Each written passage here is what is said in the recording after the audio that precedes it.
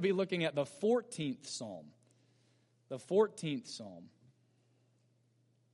I'm going to read it to you in its entirety. Brothers and sisters, this is the word of the Lord.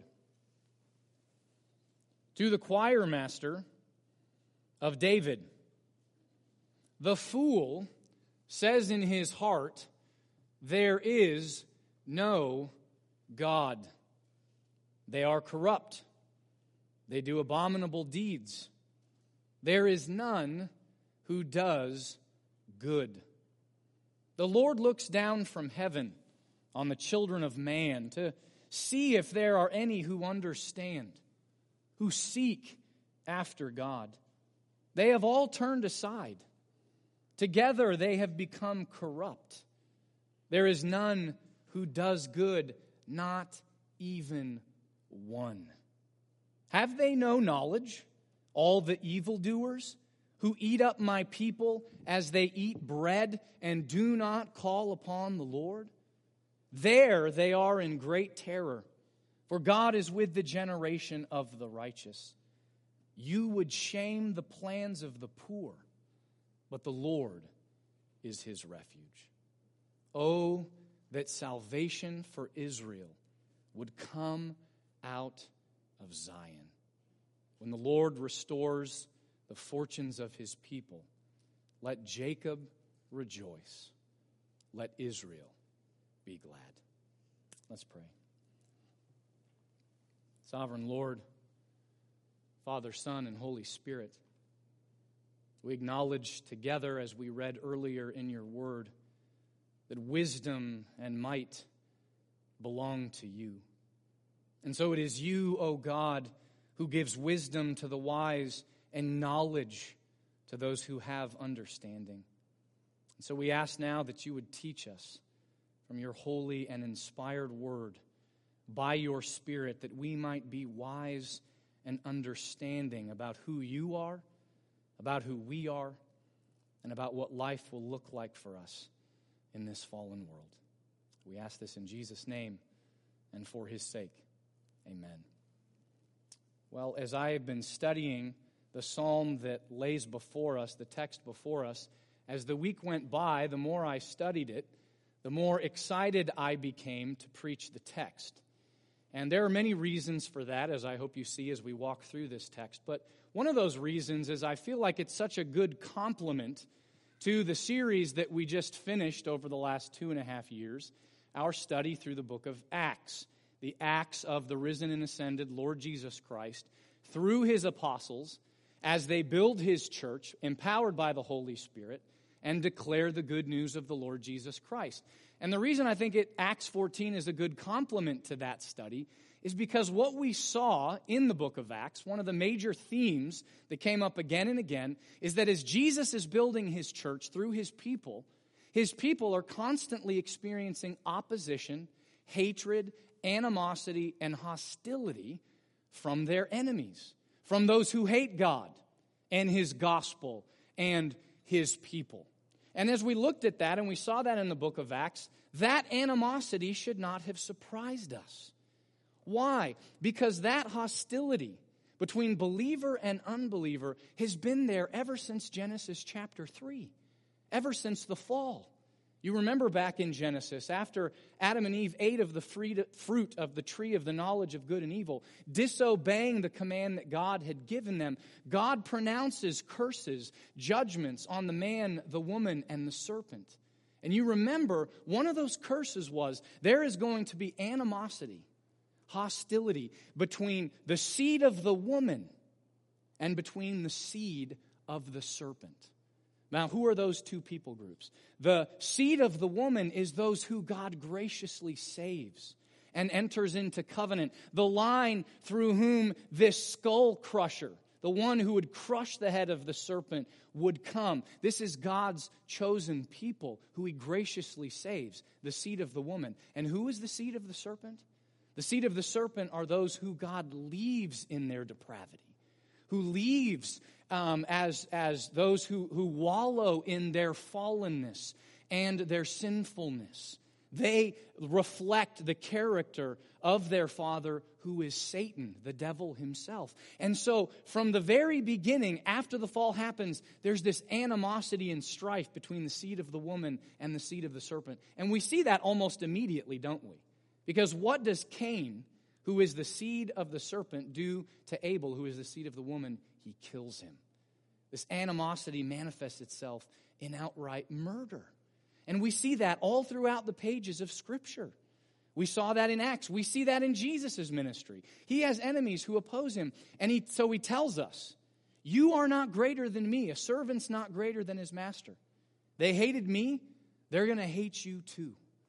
And so what's incredible as we come now to the 14th Psalm is here is a psalm that God in His grace and His mercy has given to His people, given to His church, so that we as God's people can understand the very essence and nature of our enemies, of unbelievers, those who are the seed of the serpent, and how we should respond to them, how we are to live life in light of the persecution that they heap upon us because they ultimately hate God, and they hate us as a result, and they're opposed to God's gospel. And so what this psalm shows us, teaches us, is three realities that we as Christians need to know, need to be aware of, as we interact with our enemies, experience opposition and hostility from them, so that we can respond appropriately. And here are the three realities. First, we need to understand mankind's folly in verse 1,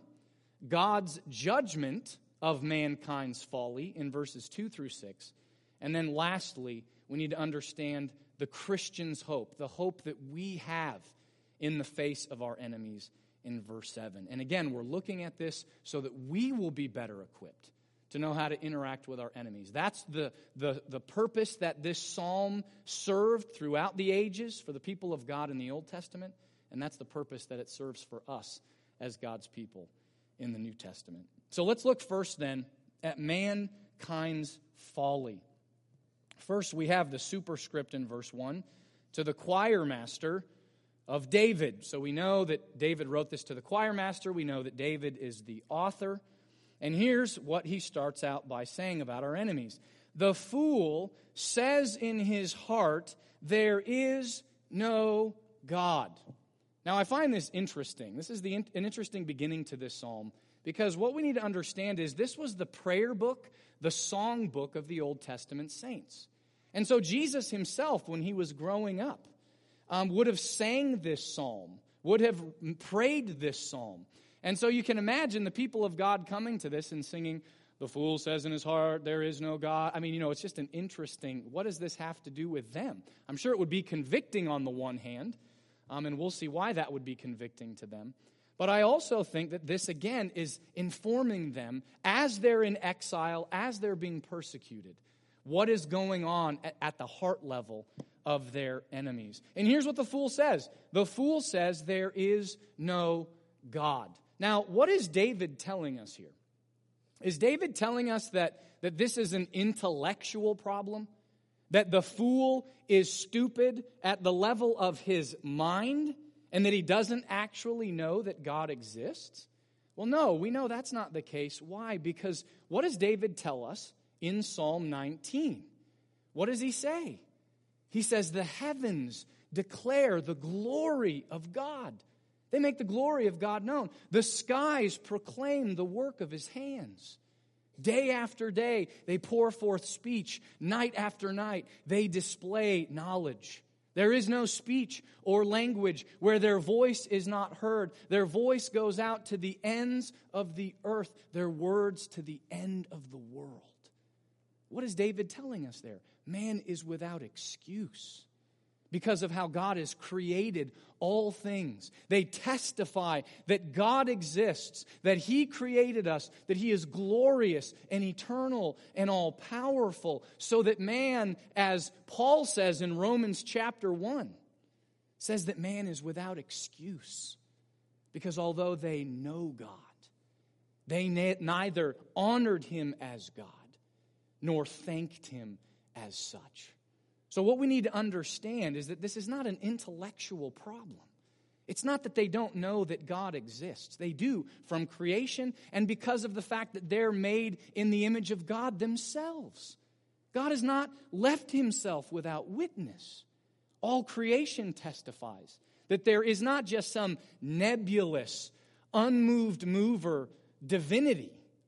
No, the God of the Bible is the God who exists, and his creation testifies to that. So what is the fool saying in his heart then? Well, what the fool is saying in his heart is, I don't want there to be a God. See, this isn't an intellectual problem. This is a heart problem.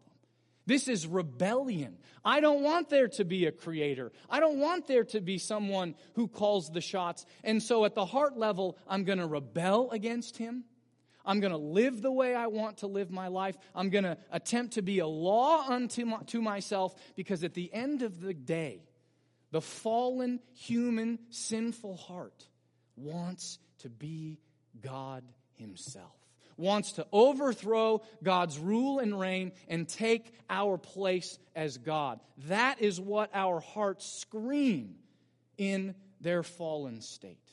And you see, it's because of this godless heart, this rebellious heart, that then godless actions, rebellious actions spring forth. And David says that in the second half of verse 1.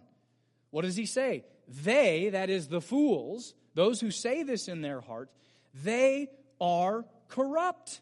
They do abominable deeds. There is none who does good. Jesus echoes this, doesn't he, in his earthly ministry. In Matthew chapter 15, what does he say? He says about the cleanliness laws, you guys, you're missing the boat. It's not that these things from the outside, if you don't wash your hands, can defile you and make you dirty. No, what defiles a man? It's what comes out of his mouth. And where does that come from? It's what comes from his heart. Where does adultery and lying, thievery, rebellion against God, murder, just take the 10 Commandments, the violation of all of those, where does it find its fountain? The heart of fallen man.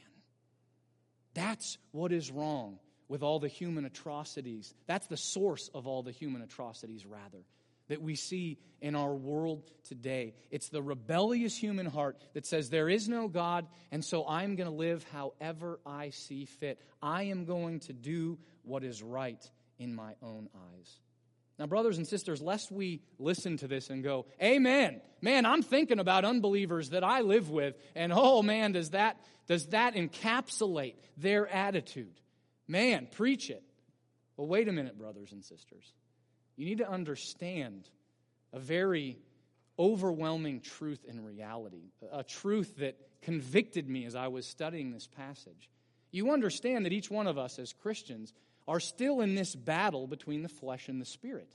We are a new creation in Christ, but the flesh is still there. It doesn't have dominance. The spirit does. And so there's this war that rages, Galatians 5, Romans chapter 7, that happens in our hearts between the flesh and between the spirit. And you see, every time the flesh wins out, every time we sin, do you know what our hearts are saying in that moment? There is no God. I'm going to live however I want. There is no God. Because if we were living in light of the reality that there is a God, we would stop ourselves. And yet in the flesh, now we hate this about ourselves as Christians, don't we? We can't wait for the day when the flesh will be fully and finally eradicated. But in that moment when we sin, what we're saying is, in the flesh, from our hearts, there is no God. And so I'm going to live however it is that I see fit to live. Isn't that overwhelming? That is what we are saying with our sin to our covenant God, the Father, the Son, and the Holy Spirit, who have graciously saved us and redeemed us. We're joining the fool, and we're shaking our fists in the face of Almighty God. And so that should humble us, and that we should repent and receive forgiveness and look forward to the day when we will be fully and finally purified when we see Jesus face to face. But there's another implication to all of this. As we share the gospel, right? What are we supposed to do with our enemies? We share the gospel with them. We love them. We lay down our lives for them. And as we share the gospel with them, what we need to understand as we try to talk with them and have a conversation, again, it's not ultimately an intellectual issue. It's not ultimately that they can't understand it. It's that they don't want to accept it and live in light of the fact that there is a God who's not left himself without testimony, either in creation or in his word. They want to rebel against that and turn away from that. And so what are we hoping happens? We're hoping that their heart is changed. They need their heart of flesh their heart of stone and be given a heart of flesh. They need to be raised from spiritual death to spiritual life. Which one of us here, brothers and sisters, is capable of doing that? None of us. We're not even capable of changing our own hearts. Who changes our hearts? The Holy Spirit graciously does. And so here's the implication as we share the gospel with unbelievers and our enemies. Are we on our faces praying that the Lord would give them a new heart? That he would open up their eyes, even as Saul's eyes were opened. And he went from being a persecutor, an enemy of the church and God, to being its greatest tool in the hand of the Lord Jesus. Are we praying for that? If we're not, we're misunderstanding what's happening in evangelism, and we're misunderstanding the state of fallen man's heart. Because mankind's folly ultimately doesn't spring from his head. It springs from his heart. And so we should be praying as we share the gospel with unbelievers that the Lord would give them spiritual eyes to see that which in and of themselves they are incapable of seeing.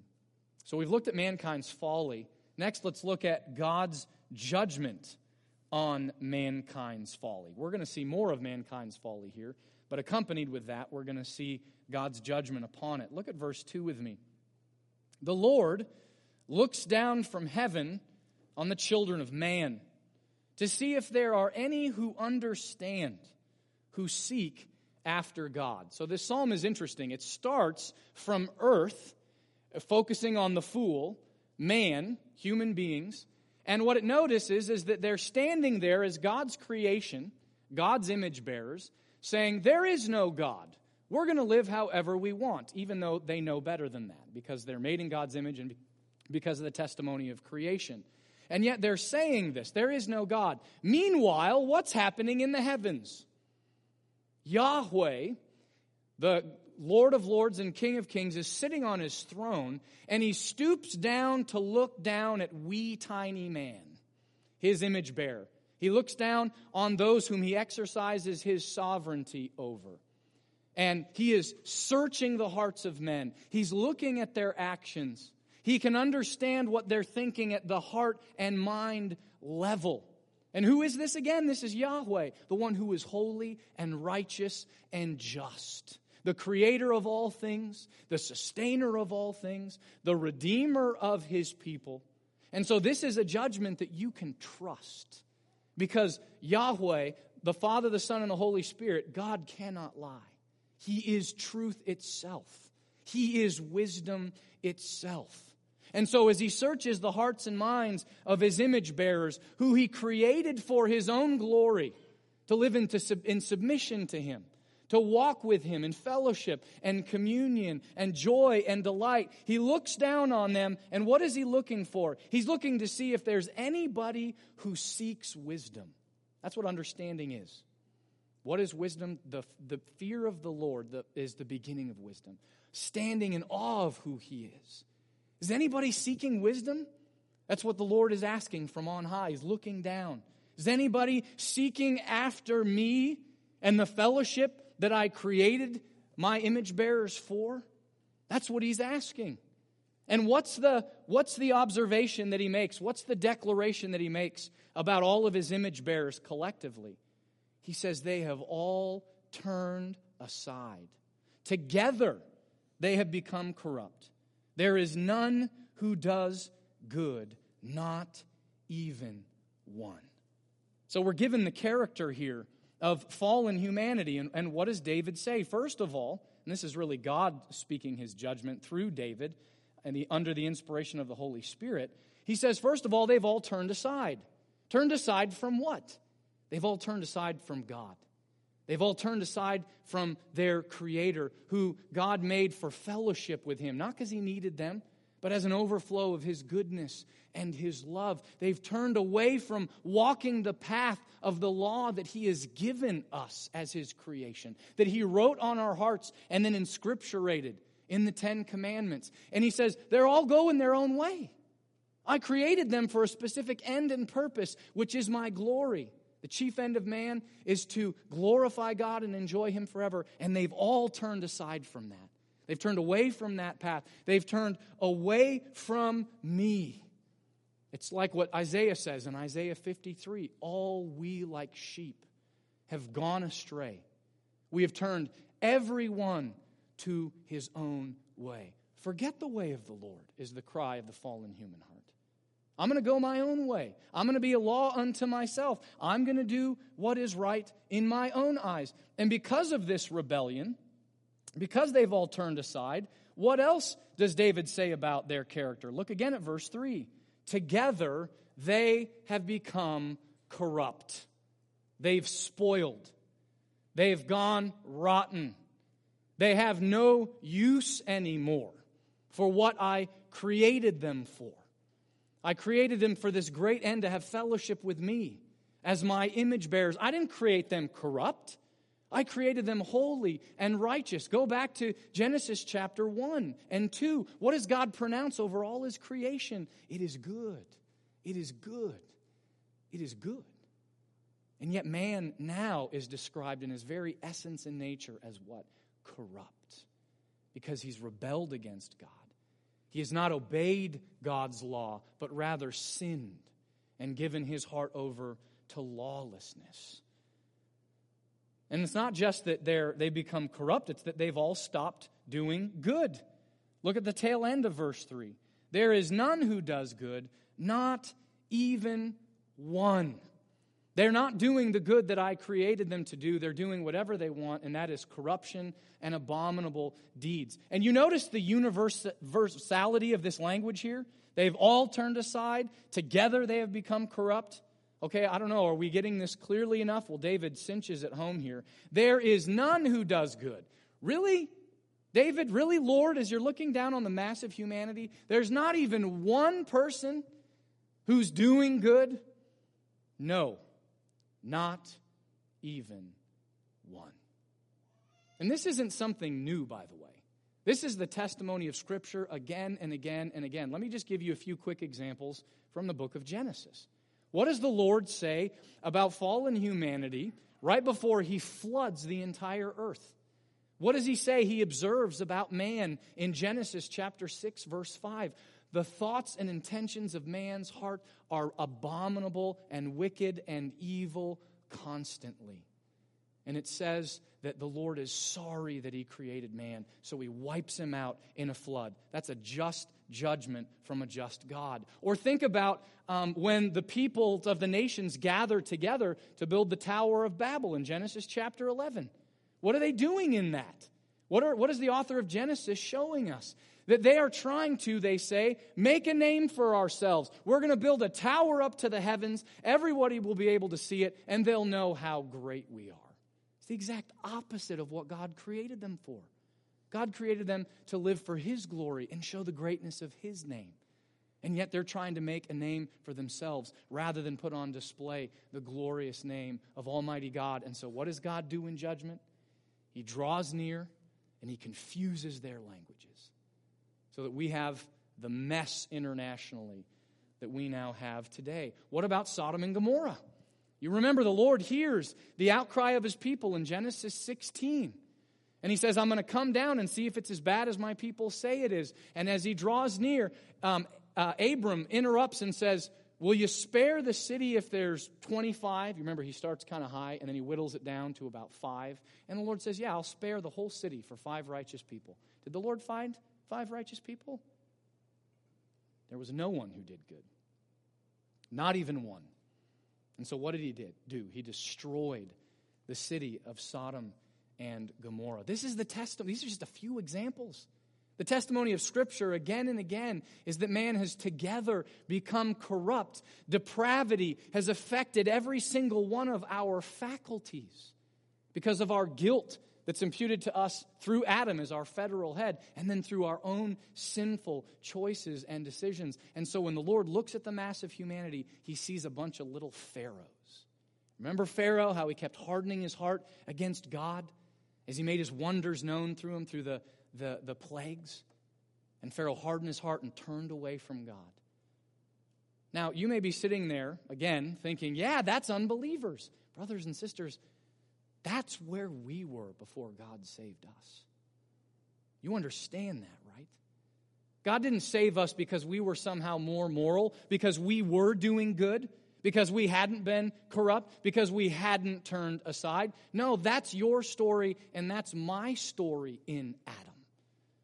And if God had not graciously drawn near and regenerated our hearts, then we never would have turned to him.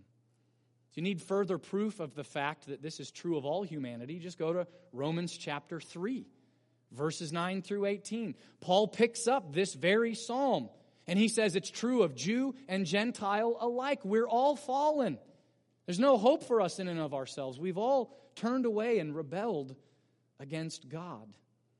And here's what John Calvin says about these verses in Psalm 13 in particular. He says, all of us, when we are born, bring with us from our mother's womb this folly and filthiness manifested in the whole life, which David here describes, and we continue such until God makes us new creatures by his mysterious grace. Why is there any difference between us and unbelievers, between us and our enemies? It's purely the gracious working of Almighty God on our behalf. That's why Jesus had to come. You understand, we were once the enemies of God, saying there is no God. And so Jesus comes, becomes a man, and his entire life is perfectly submitted to God's law, lived for God's glory, lived in fellowship with God. You understand, Jesus never once in the earthly ministry said in his heart, there is no God. The only human being who ever existed that is true of. Why did he do that? For you and for me. So that perfect track record, which is not our own but Jesus's, could be imputed and counted as our own, so that God now treats us as if we lived Jesus's life. And then what happened on the cross? Jesus paid the penalty for our rebellion that the law required. The just wrath of Almighty God was poured out on Jesus so that there is none left for us. So brothers and sisters, there should be a humility as we receive this violence and this opposition and hostility from our enemies. In many ways, it should be like looking in a mirror, understanding that is where I would be. That's what I would be like, and even worse, if the Lord had not saved me and redeemed me and united me to his Son and brought me into gracious fellowship with himself. And so there shouldn't be hatred and animosity in return. This is why we're commanded again and again in the New Testament to do what? To bless those who curse us, to love those who hate us, to pray for those who want to kill us. Because we have been commanded to love those who are no different than us except for the gracious working of Almighty God in our hearts. But you see, because of God's gracious working, there is a distinction between the seed of the woman and the seed of the serpent. And the seed of the serpent, David tells us here, actually oppresses the seed of the woman. Look at verse 4. This is a continued description of unbelievers' character. Not every single unbeliever, but generally speaking. Have they no knowledge, verse 4, all the evildoers who eat up my people as they eat bread and do not call upon the Lord? So what's the Lord saying here? He's saying about these unbelievers, these enemies of my people, they are eating up and devouring with violence, killing, taking away their possessions, my people. And you know the kind of attitude that they have when they do it? They have a cavalier, thoughtless, guiltless attitude as they oppress my people. You know what it's like? It's like when you see somebody eat a piece of bread. Now, unless they have a gluten intolerance or celiac disease, do they put much thought into that action? They don't, do they? That's why they put those dinner rolls when you go out to eat at a restaurant. They know that you're just going to thoughtlessly eat those. And we do, don't we? Maybe some of you don't. Most of us do. But you don't feel guilty You don't put much thought into it. And what the Lord is saying about the enemies of his people is that they devour my people like you would eat a piece of bread. That thoughtlessly, with a clear conscience, they don't even think twice about it. It's not to deny that there is common grace, even in unbelieving man. I'm not denying that they can know certain things. And from a human level, do things that seem good. But you understand from God's perspective, no one reaches that standard because they've all turned away from him. And so what do the unbelievers do? They devour God's people. They've abused them. It's kind of like earlier in Psalm 10. If you look there, well, you don't have to look there. I'll just describe it to you. In the first 10 verses, David describes how his enemies are persecuting the people of God. And then in verse 11, he says of them, they say in their hearts, God has forgotten, he has hidden his face, he will never see it.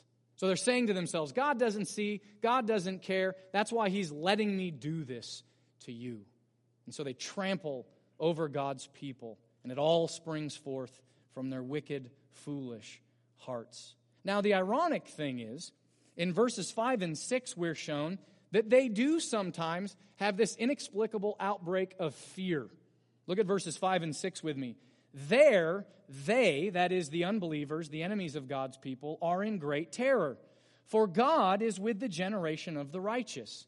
You would shame the plans of the poor, but the Lord is his refuge. So what's he saying here? He's saying there are times as they're persecuting my people, because I am in the presence of my people, I've so united myself to my people that when they are in the presence of them, they sense my presence and they understand judgment is coming. You are going to pay for this. And so I have this overwhelming sense of terror at times. Though they seem bold and cavalier, they are brought to the reality of the fact that there is a God and he will judge you for these ways that you rebel against him and torture and violently grab his people. And really, it's very vivid here in verse 6. You would shame the plans of the poor, but the Lord is his refuge. If you ever read Voice of the Martyrs, or you've read accounts of how in other parts of the world, how Christians are treated at the hands of their enemies, it's not like how our enemies treat us here. Their enemies will kill them. They will break up their families, take away their possessions, burn down their businesses, the places where their churches meet. And there's historical accountings of their enemies literally mocking them. Where's your God? Call on him. Have him stop me. Come on. They know. The unbelievers know. The enemies know that God's people look to him for refuge and they throw that in their face. Have your God save you. And oftentimes God doesn't save his people in those moments, does he? But he will when he comes back. He will when he comes again, and we'll look at that in a bit when we look at the Christian's hope. But brothers and sisters, as we are called to love our enemies and share the gospel with them, there should be this humility and this compassion and love in response to their hatred and hostility towards us. Because we understand that this is what God has saved us from. We're no better. There's nothing inherently in us that attracted God to us. It was purely an act of his love and his grace and his mercy. And so we should understand that as we interact with these unbelievers. We should pray even as Jesus did, as he died on the cross. Father, forgive them. They don't know that they're actually persecuting your people. Forgive them, and may we show them compassion and love even as they persecute us, because we know that God's judgment is coming. And let's pick that up in this third point. In verse 7, the Christian's hope. We've looked at mankind's folly, God's judgment on that folly, and now let's look at the Christian's hope in all of this, because this is going to help us understand how we can move towards our enemies with compassion and love. Oh, that salvation for Israel would come out of Zion.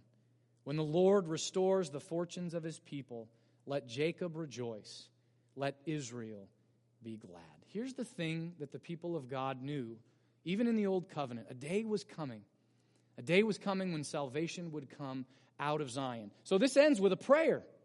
Oh, that this would happen, Lord. Oh, that you would bring your salvation out of Zion. This is what the hope of the people of God. I think about this every time we sing that Christmas carol. O come, Emmanuel, and ransom captive Israel that mourns in lonely exile here. That's the longing of the people of God as they waited for this salvation. But what is this salvation going to look like? What does this salvation that comes out of Zion look like? Well, go back to Psalm 2. Look at the second psalm. We're going to look together at verses 4 through 6 to answer this question.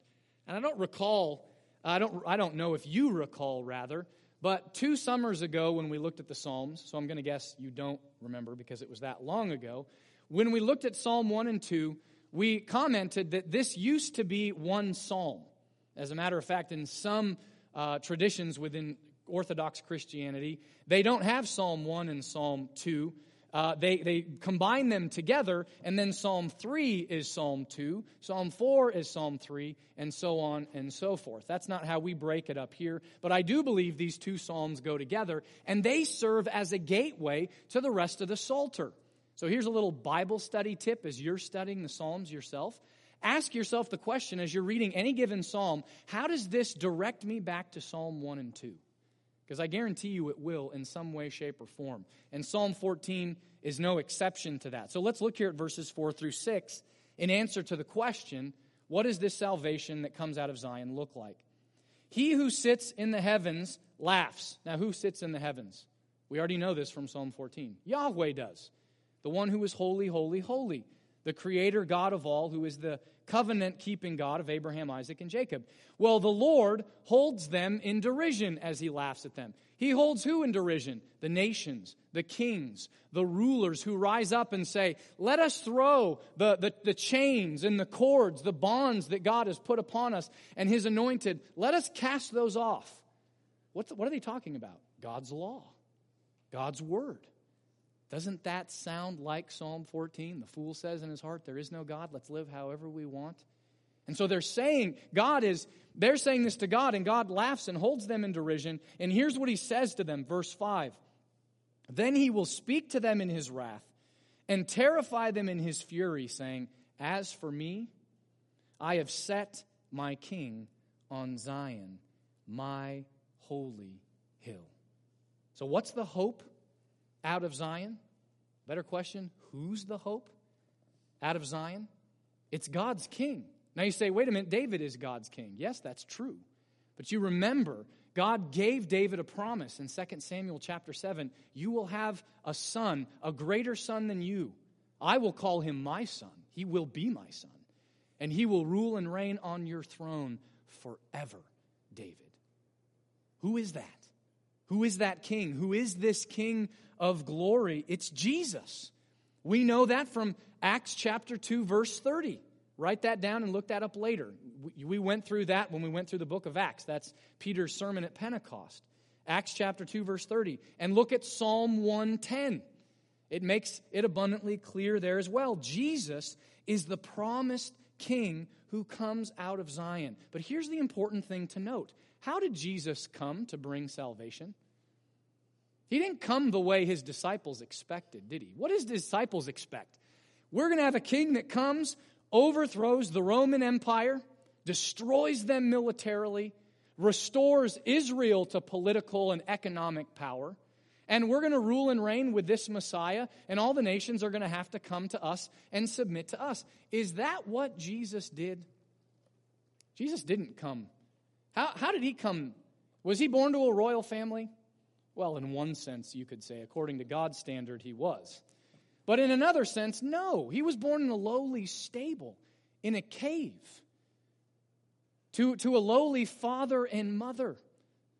And we have 30 years of obscurity of Jesus' life. It fascinates me that we almost know nothing about those 30 years of Jesus' life. We know very little.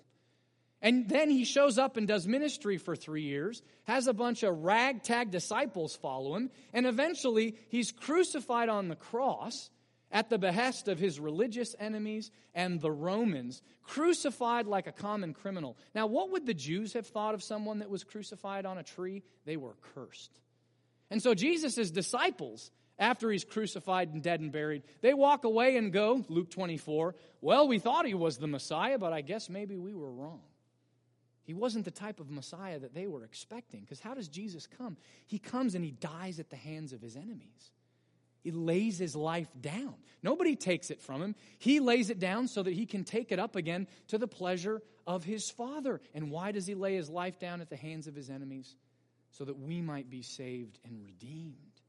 So that our sins might be paid for. And we might be reconciled to the Father, the Son, and the Holy Spirit. Now, how does that help us, though, as we interact with our enemies? David's looking forward to the first coming of the Messiah. We look back on the first coming of the Messiah. And we understand as we look at the cross that that is what was necessary for our salvation. And so that's what's necessary for the salvation of our enemies as well. And so we want to pray for our enemies even as Jesus did as he was dying on the cross. Father, save them, forgive them, draw them to yourself. Well, you say, well, what about the sins? What if they do repent? And they've committed these horrible sins against me. Who's going to pay for those sins? I have to absorb that? Carry that pain the rest of my life? No, that sin will have been absorbed by Jesus on the cross. And that's what we want for our enemies. We want their sins to be absorbed by Jesus on the cross even as ours were. But then the second coming of Jesus also helps us be able to love our enemies. Because what happens if our enemies don't repent and they continue to terrorize us, as often happens? Well, what we need to understand is that when Jesus comes back, he came like a lamb to be slain, but when he comes again, he's going to come as a conquering king, as a roaring lion who will destroy and rip to shreds and decimate his enemies.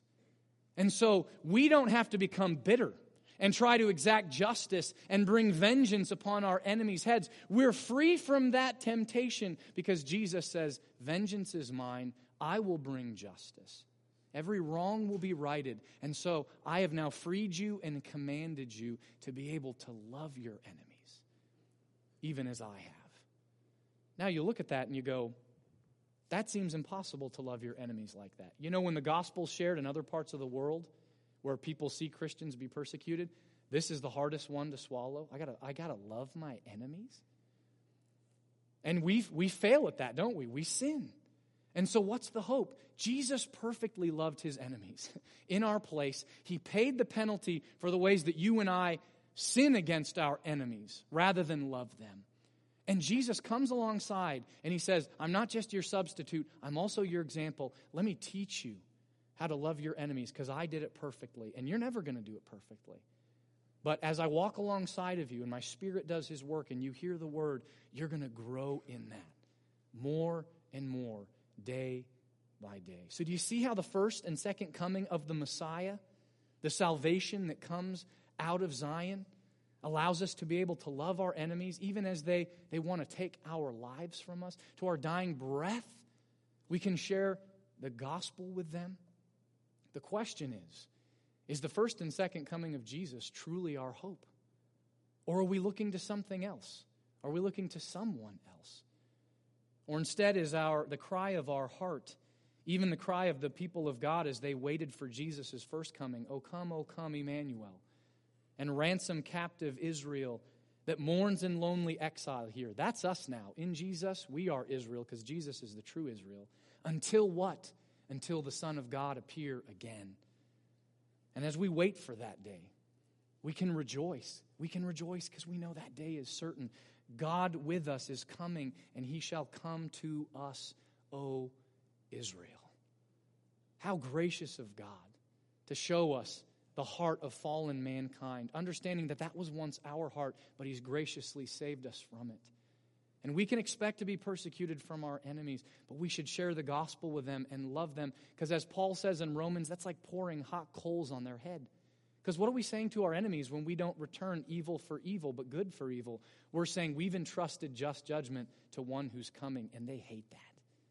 But that's our refuge. That's our peace.